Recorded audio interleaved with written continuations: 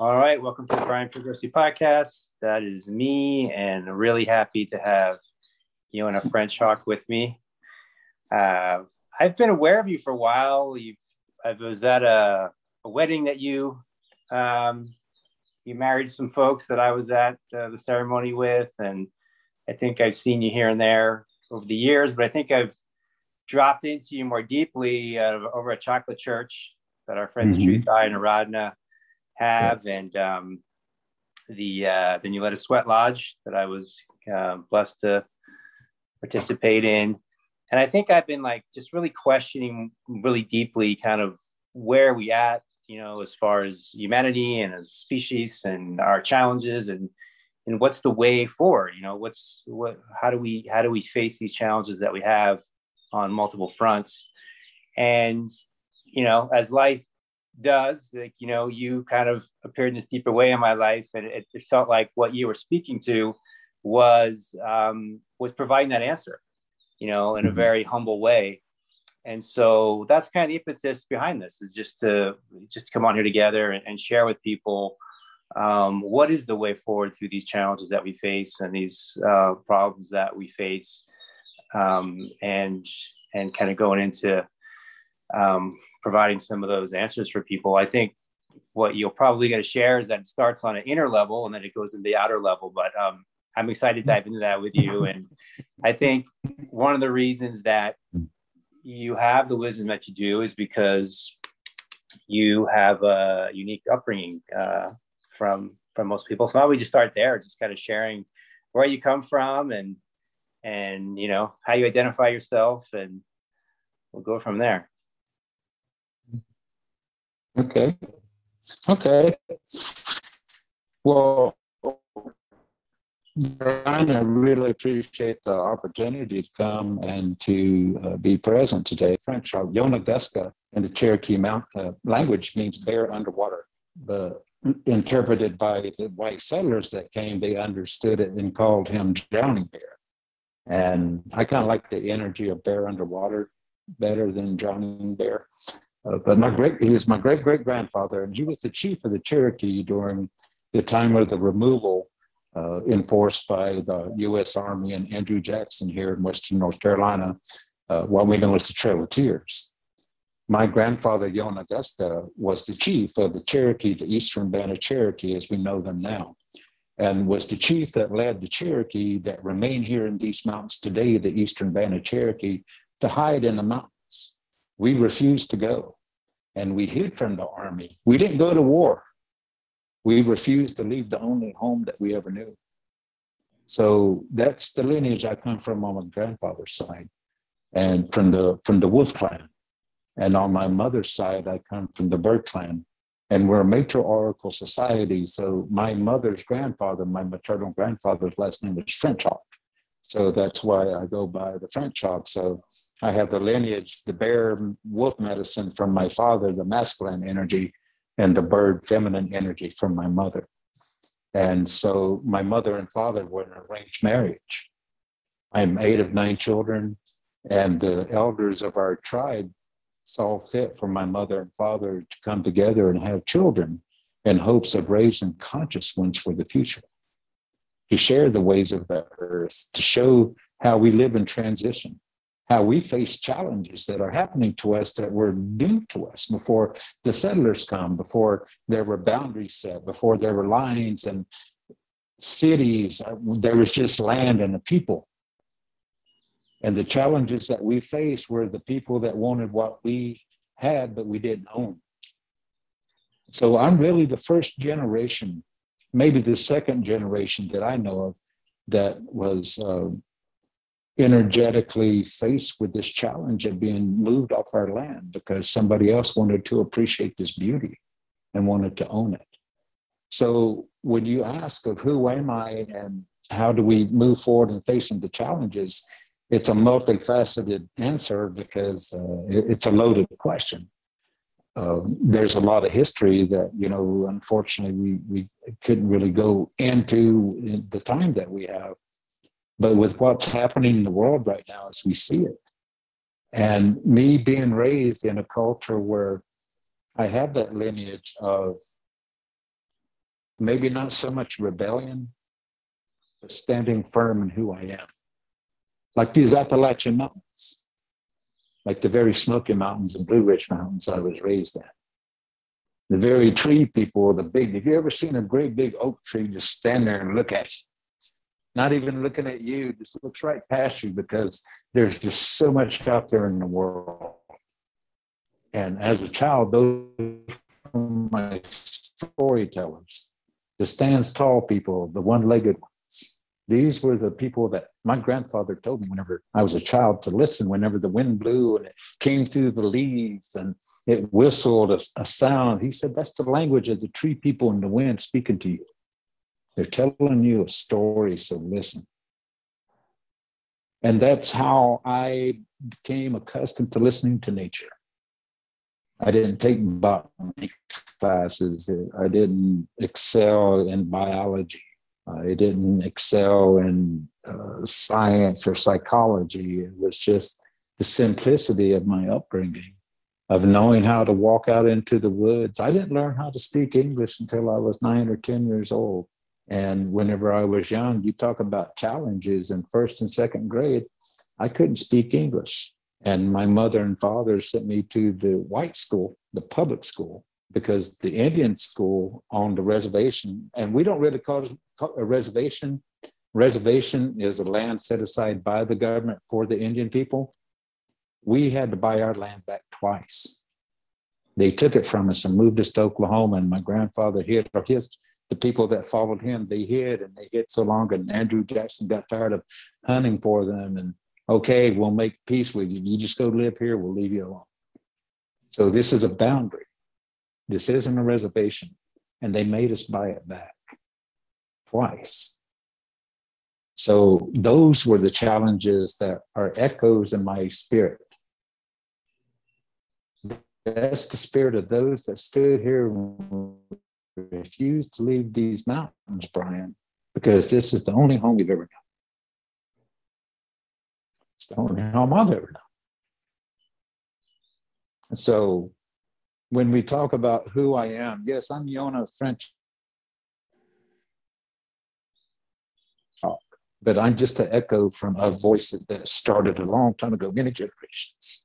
And hopefully I'm doing justice to those that have come before and to those that are on their way. And be present in this moment. Because there's the atrocities, and through the internet we find today, through technology, like we're sitting here on Zoom talking to everyone, and these were, maybe you might recall, if I might have mentioned this at Chocolate Church, of silence and nature are the first internet, the first Google, the first the messages of nature. When something spoke in nature and the birds heard it and they'd repeat it, and that was the first Twitter, the very first Twitter, and it got retweeted down the mountain, and all the birds, and the story went out into the wind, and it was tweeted all over. Who knows how many followers there were? There had to be billions. But it wasn't an effort. It was an effortless voice. It was an effortless one voice that, regardless of what language you spoke, if you just stood in silence and listened, everything was clear. And as we face the challenges of what's going on in the world, because now that same energy that began in purity and harmony has now been,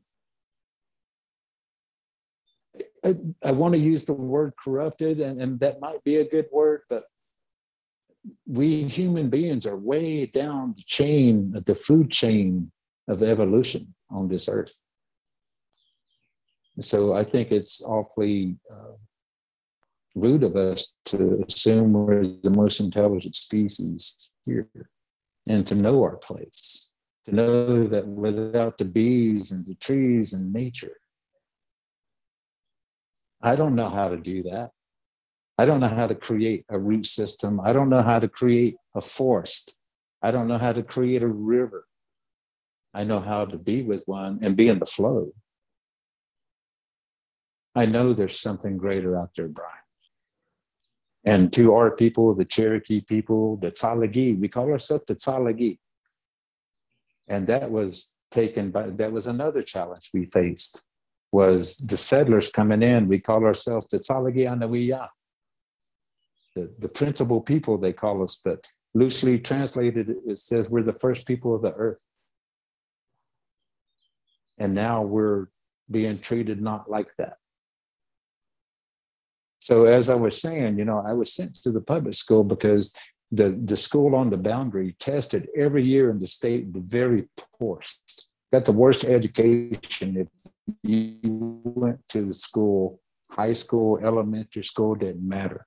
You received the poorest education in Cherokee because they had government teachers. They didn't get paid on performance. They got paid a paycheck because they worked for the government. So I don't know if that was the overall reason, but my parents didn't want me to be part of that system. So when we were sent to the white school, and about 300 white kids, we didn't have any blacks. We didn't have any Asians. We didn't have any Hispanics. It was white and Indian. And 5 of us couldn't speak English in a white school. So the tribe provided us with a translator, an interpreter. And that's how I learned. Sitting in first grade, hearing this and then waiting for the echo to come. I knew how to do that by listening to nature. I would listen and I'd hear a voice. And I knew how the flow worked. There were times that I didn't want to speak because I could see it frustrated them as much as I was frustrated I couldn't speak it. And so these were the challenges that I faced. These were the first ones that I became aware of as a 6-7-year-old child. And looking at my Cherokee friends who were still my best friends, and we're only 7 days apart in age. Our mothers were best friends together, sat on the front porch weaving baskets, speaking Cherokee, telling stories in Cherokee, singing Cherokee lullabies, sitting on the porch together, the 3 of them pregnant. And we were born today, we're still best friends. But growing up and being raised and born into a culture that's still really raw, Brian.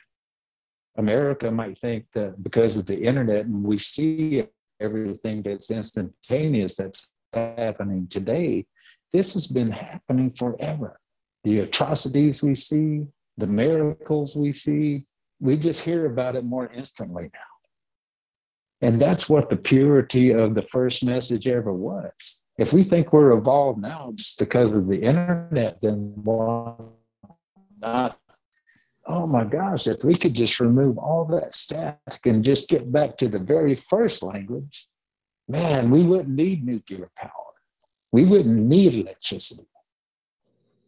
We wouldn't need supermarkets. We wouldn't need industry. We wouldn't need people to protect the forest because everybody'd be out there living.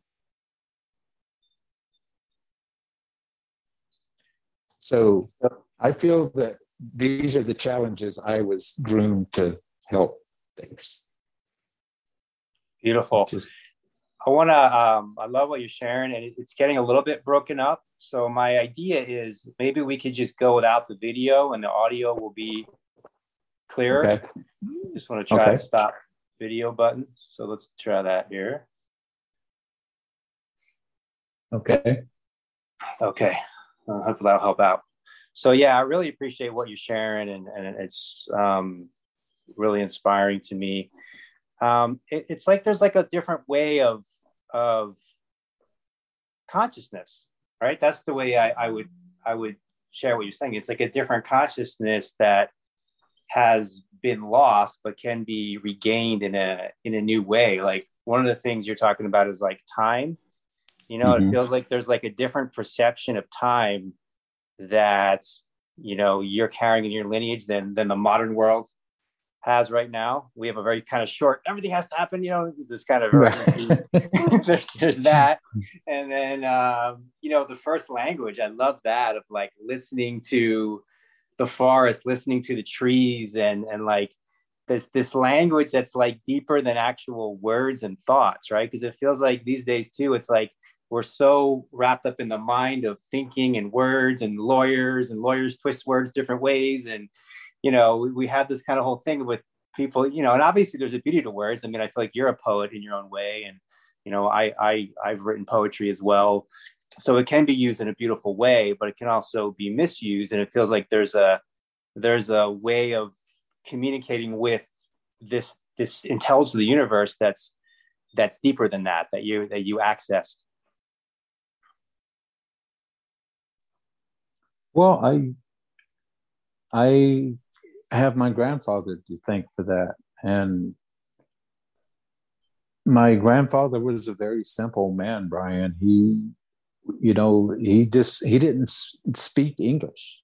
He might have known 10 words of English, but he couldn't put together a sentence. And if he could, he never let on. And he lived on a mountain on 250 acres of land that there was no running water. There was no electricity. We'd wake up in the morning, there'd be bobcats and deers in the backyard. And if you wanted something to eat, you didn't have to go much further than throwing a rock out the back door. There was fish in the stream, maybe little native trout or something. Or you wanted bigger fish, we'd walk a half hour or so down to the bigger river and catch the rainbows and the bass, or we'd trap squirrels. These were the things that, nobody had to teach us. When we were children and that door would open, which, in the morning as kids, we'd just go. There was no mom telling us, hey, where are you going? And be careful, or be home by so-and-so. No. When we went running out the door as kids, you had to take a knife, maybe a butter knife and a paper bag or some kind of something to hold greens, because if you were out there as a kid playing in the woods and you come across some ramps or some wild greens or mushrooms, well, you put that in the bag right quick, then you set the bag down, then you go play, and then on your way back home, you bring this food home. And nobody had to tell us to do it. And that was, to me, that's understanding the language of just necessity and being in balance with the earth, and how there's reciprocity. There's reciprocity in the innocence of childhood and exploring and learning the simplicity of nature. Of just, are you hungry? Well, you know how to go out there to the creek and catch fish, or turn over a stone and catch a few crawdads. You know how to build a trap and go catch a rabbit or a turkey. You can shoot a bow and arrow if you need something a little bit bigger. Oh, by the way, get us a salad while you're at it. You can eat this flower, you can eat that root, you can eat that grass. All of this, Brian. These were the things that when people say, how did you learn? How do you know that, Yona? I just remember. Mm-hmm. It wasn't a class. What's interesting to me, and I feel like I've heard you make this point, is you remember because it's, it was in this incarnation for you. It was when you were young.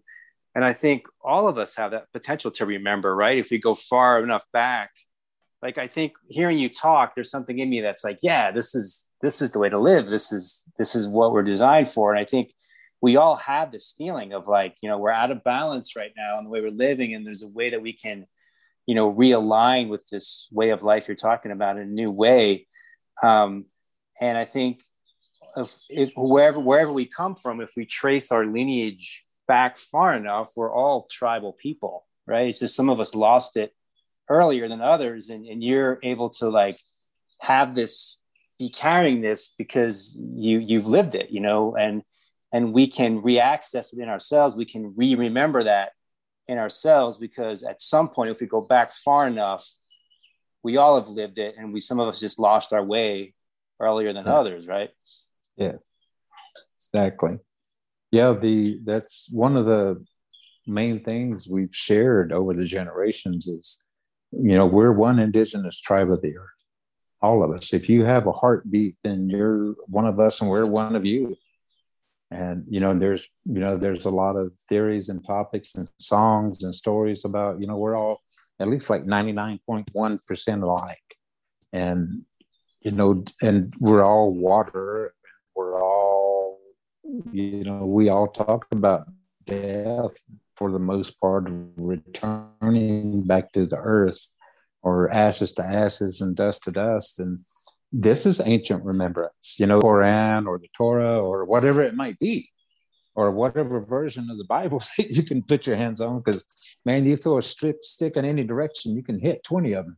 And there's just, that's why I feel that has been one of the biggest challenges that we face as a modern technological society, is that there's been so much splitting of the hairs when it comes to semantics and the language.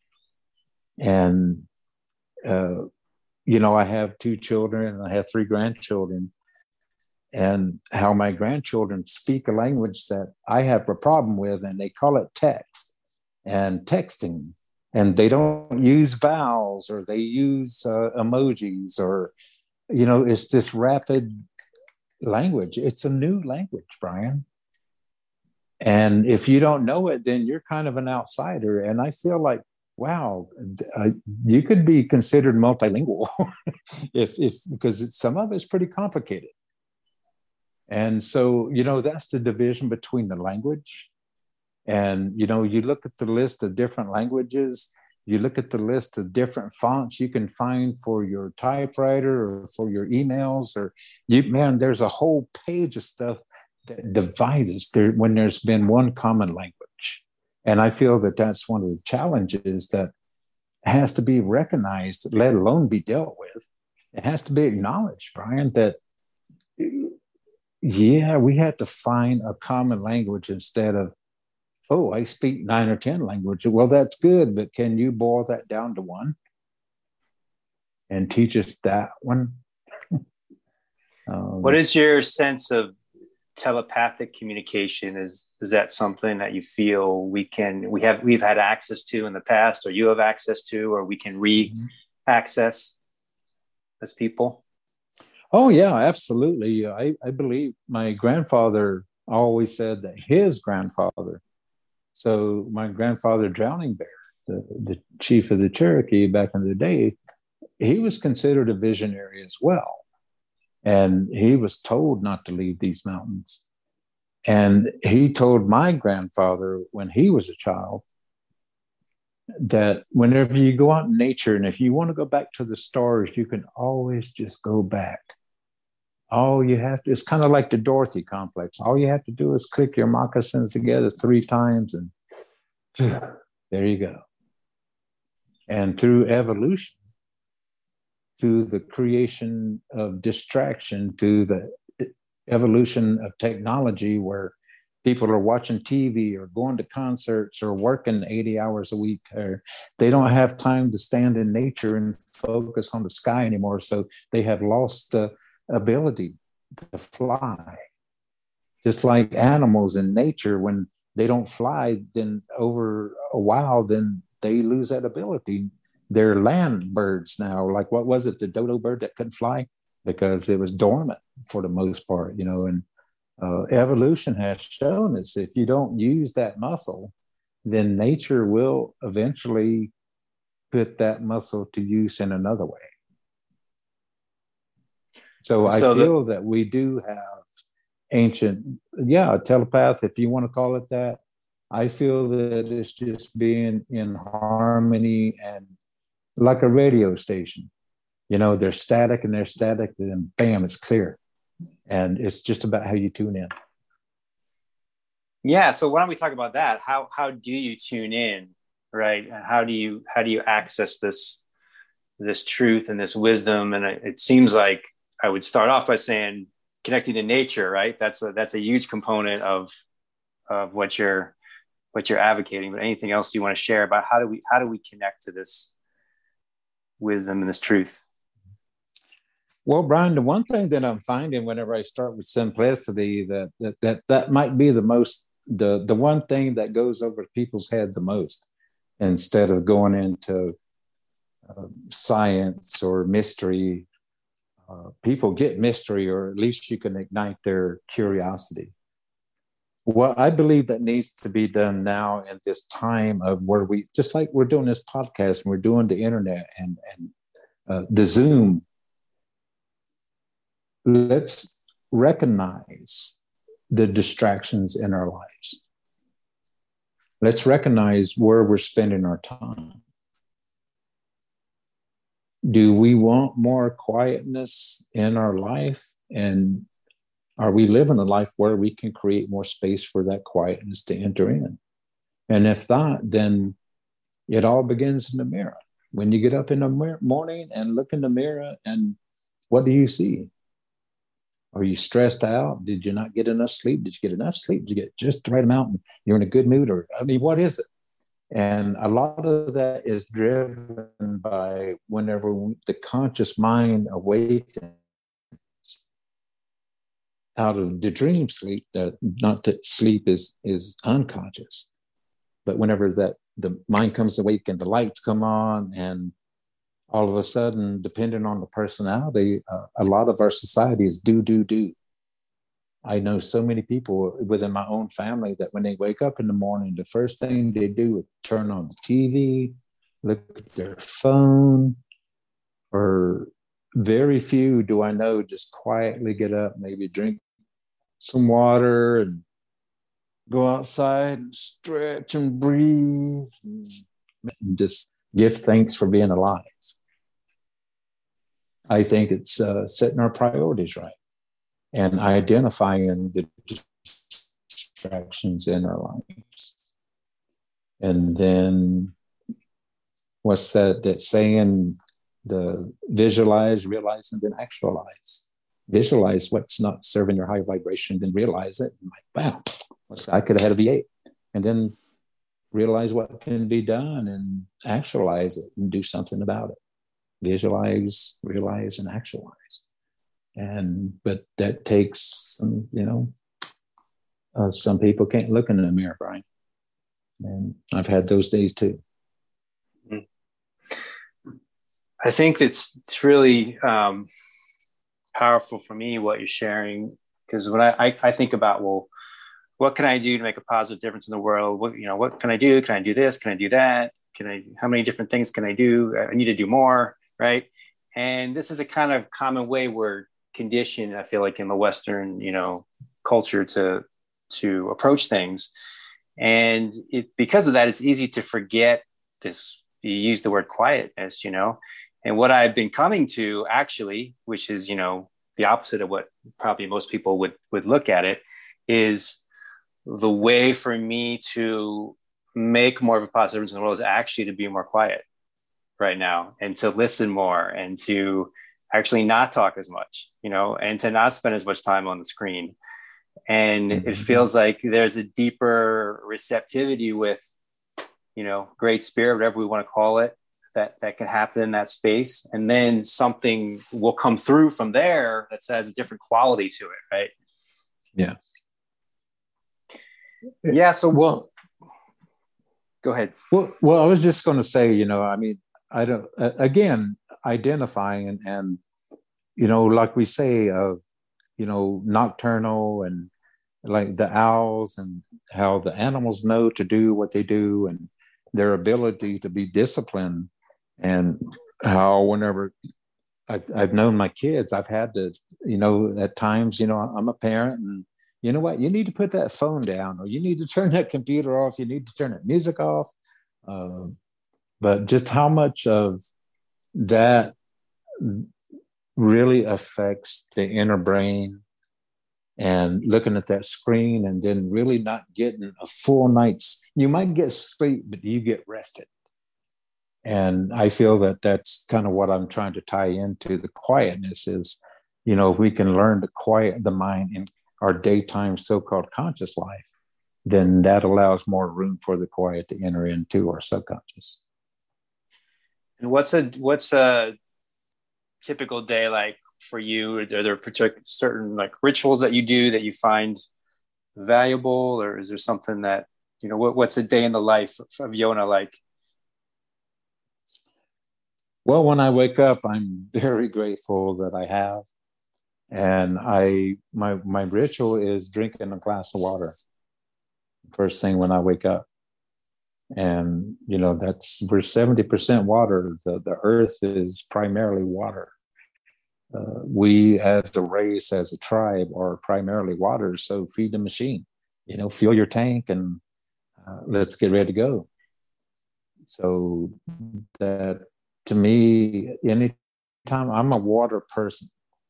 I'm a fire sign, Leo, but I really connect to water and the flow. And so anything, I'll go out to the river and I'll splash my face with water and, give thanks to the food when I eat breakfast, thanks to all that have given, and to, feed my body in a good way. And when we talked earlier about, the telepathy, when we eat, greens and salads, they talk about, vegetarians or vegans talk about, oh, no food with a face or nothing that's alive. Well, plants are alive too. And I don't know if you've seen it or not, but they call them a sound box. And this guy hooks them up to plants, and he'll sit there with them, and you can hear these plants come into harmony and respond to language and energy. And whenever they're about to be snipped, you can hear them. It's a traumatic moment for them as well. And so, all living things, let's not differentiate. And I feel that that's coming into awareness of, if we can calm what divides us. And I think that that's a step, a good first step. So when you talked about how you were growing up, and then you went into school, and then take us kind of forward from that point of like, what was your journey from there once you graduate high school, and what happens at that point? Well, one of the challenges I was faced with, because at the time, like I said, it was new to me to go to the public school. And so all of the Indian children were made to sit in the back of the room. And we didn't know about prejudice. Well, maybe we did. I don't know. We didn't know about prejudice and segregation, but we were being segregated. We didn't call it that. Our parents knew it happened and nobody complained. It was just what you had to do in order to get to where you were going. So they would put us in back of the classroom. And I didn't know this at the time, but from like first to third to fourth grade, I was just passed along. And I go back and we read my transcripts from school, from my school transcripts. My teachers all wrote about me that I was borderline retarded and unteachable because I couldn't speak English. And one of them had even mentioned that I needed to accept Jesus Christ as my savior, and I could be saved, and maybe I wouldn't be stupid the rest of my life. And so in fifth grade, my mom and dad took me to the hospital, and I had an eye exam. And come to find out I needed glasses. And so you can see from my school transcripts from fifth grade on, man, I budded like a rose. I could see now what they were writing on that chalkboard way up there. And now I could put what they were saying together with what the translate. Oh, this is making sense now. You were getting upset with me because I couldn't shoot that rabbit, but I couldn't see that it was a rabbit. And now I can. And now I can shoot it. I can put that on the table if I need to eat it. And, so that was one of the challenges I faced, was being picked on. I mean, we were treated rudely and poorly. We were treated very poorly and called really bad names. And they'd poke us with pencils and pull our hair and spit on us and call us the N-word, the red end. They called us red ends. Yeah, got it. So that wasn't a derogatory word to me, and it really still isn't. because I've heard worse and I've been called worse. And so there was always a sense of forgiveness and acceptance that our elders always told us that the world we knew was going to change and we needed to learn how to change with it. So that's what my education was learning to fit into the white man's world. Because when I went to high school, it didn't change much. I mean, a little bit. And then when they found out that we could play sports and that we could run fast and jump high and hit the baseball and run real fast with the football and hit pretty hard too, they come to accept us a little bit. But it was still segregated. My freshman year, we were told not to talk to the white girls at all. I was cornered in the bathroom my freshman year by 5 big white boys. They didn't beat me up, but they made it clear to tell all the other Indians that you don't talk to the white girls. And so that was my first 5 minutes of high school experience. Wow. Yeah, I remember you talking before about how there was certain parts of North Carolina when you were younger that you weren't welcome. I think we were in the Marshall area, and you were saying that now you're leading a sweat lodge there, but there was a time when you weren't even, welcome in that area. So, but did you you were learning the white man's world, but did you kind of get lost in the white man's world for a while, or did you always retain that wisdom, and were you always leading ceremonies for people, or did that come later along? The appreciation of it came later. I wasn't able to leave it behind because we still had to eat, we still had to work in the garden, we still had to hunt. And even though I was learning English and we were excelling at sports and I was making new friends, and we were helping to break barriers, Brian, at that time. We were helping break race barriers because we were basically put with the blacks. And so we were all good friends, the blacks and the Indians. And we might have had some Hispanics, but I don't remember any Asians whatsoever in our school. And so, we all kind of glommed together. But we also were the ones that stood out in sports. And I think that was part of the evolution. But also they found out that, we were really good people. And some of these children that were mean to us weren't taught any better, Brian. Right. Prejudice and all of that stuff, it's a learned behavior. And there were some people out there that didn't really believe in it, but they couldn't go into town if they went against it, They'd be outcast in their own community. And now, there's this shift, and I don't know, maybe there were some people at that point, but now there's a shift where a lot of people now that are considered white, like when I go to your, the things that you're at, they want to learn from you and they want to hear your wisdom. And so that's a major shift that's happened over the past, since you were young. It is. And that's why I say, the appreciation of what I was given as a child. And I don't say what I was taught, what I was given. Like I said, it wasn't, okay, I'm going to teach you this today, kids. No, my grandpa would wake us up, he'd pinch our ear, and we just knew it was time to get up, and we'd go down by the water if we were going hunting. We'd do a little ceremony, a little ritual by the water, say a prayer for the Deer Nation and ask, let the Deer Nation know this is me. We made an agreement and I'm coming to you because my family is hungry and we need to eat. And I'm asking, we will sing for you and we'll make songs and stories of your greatness.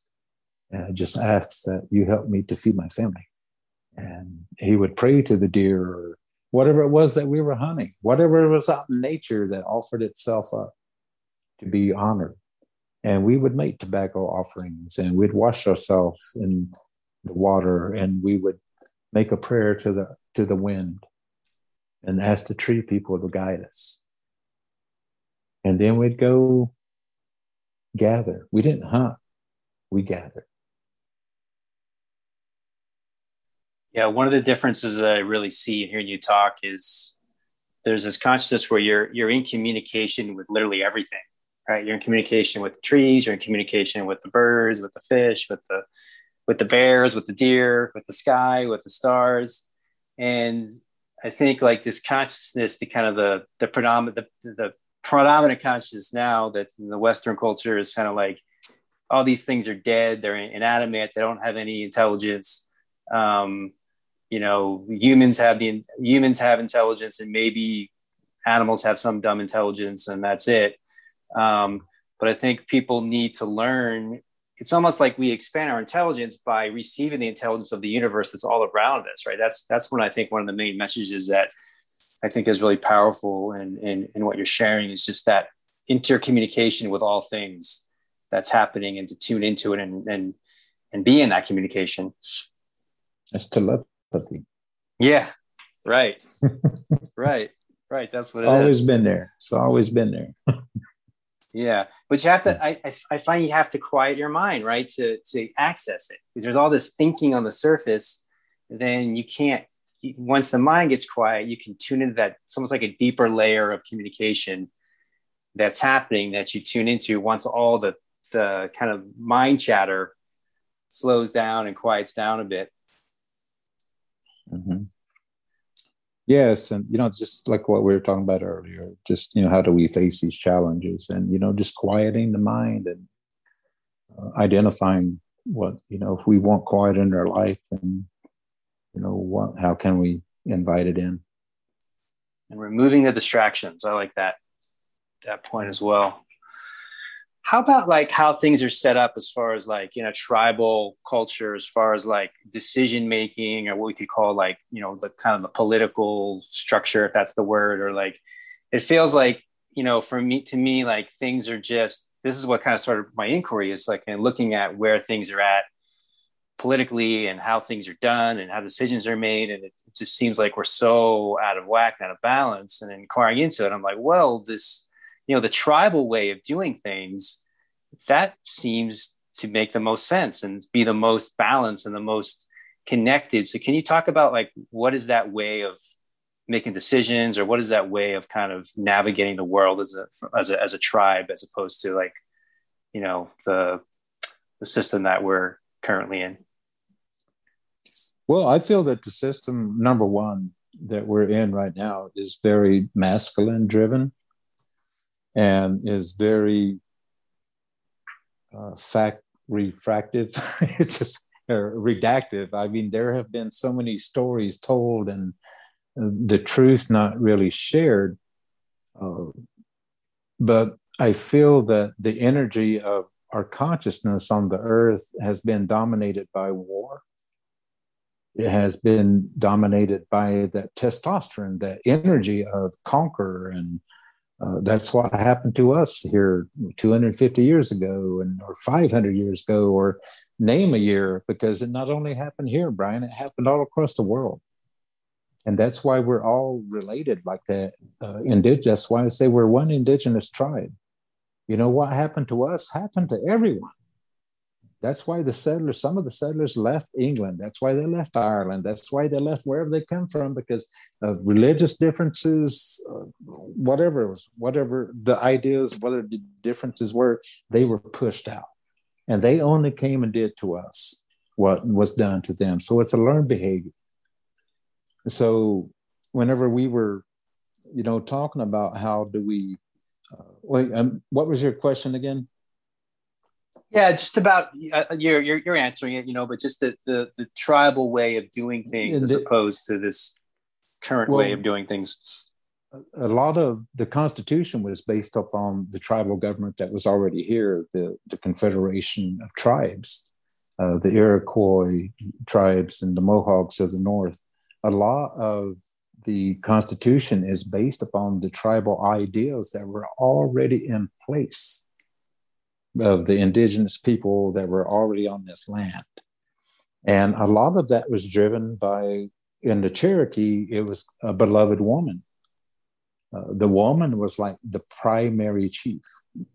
And there were other chiefs. There were war chiefs. If there was a war, if there was no war, then we didn't have a war chief. But we always had a peace chief. We had, chiefs that for other vice chiefs. But when it came down to it, it was the beloved woman that would go into ceremony, would go in and pray with the earth and pray with the women, and the women would talk to Mother Earth and ask for guidance. And it was the women that made those big decisions when it was time to pull up stakes and move to camp, or whether to stay, or in time, whether to go to war. So that was our, it was a matriarchal honoring the feminine. And I think that that's the difference, that there was a much kinder, softer time. And if we can find a way to blend the masculine and feminine, which we all have that parts of the amana and the animus, we have equal parts of it in us. I think that's another balance that we can come to realize and to help invite quietness and calm into our life. Yeah, beautiful. Yeah, I think my understanding, from what I've read from other accounts, and I believe what you shared too, is the settlers would come and ask to talk to the chief, thinking that the chief was maybe what you're calling the war chief, right? Thinking he was like the leader, he was in charge of everyone, but that wasn't actually how things operated at all within the tribe. They were just projecting their own ideas of how things work in their system onto the tribe. Mm-hmm. Yes. And, they were free. You were entitled to free will, but you still had to convince the beloved woman,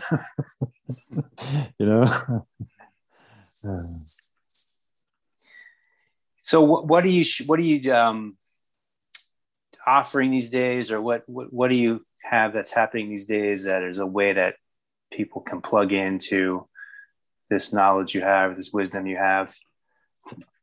Well, Brian, number one, for everyone who might be out there locally, I am a minister. I'm the minister of Native American ceremony and ritual at Jubilee Community Church here in Asheville.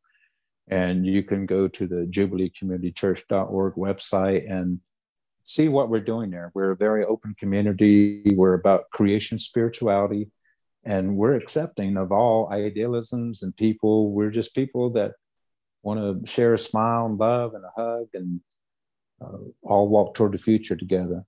And that's why I'm there. And on the 4th of July, I will, ironically enough, I say ironically because, it is Independence Day, and just some of the things that we're talking about, challenges in life. I will be sharing the main message at Jubilee that day, giving a message about dancing to freedom.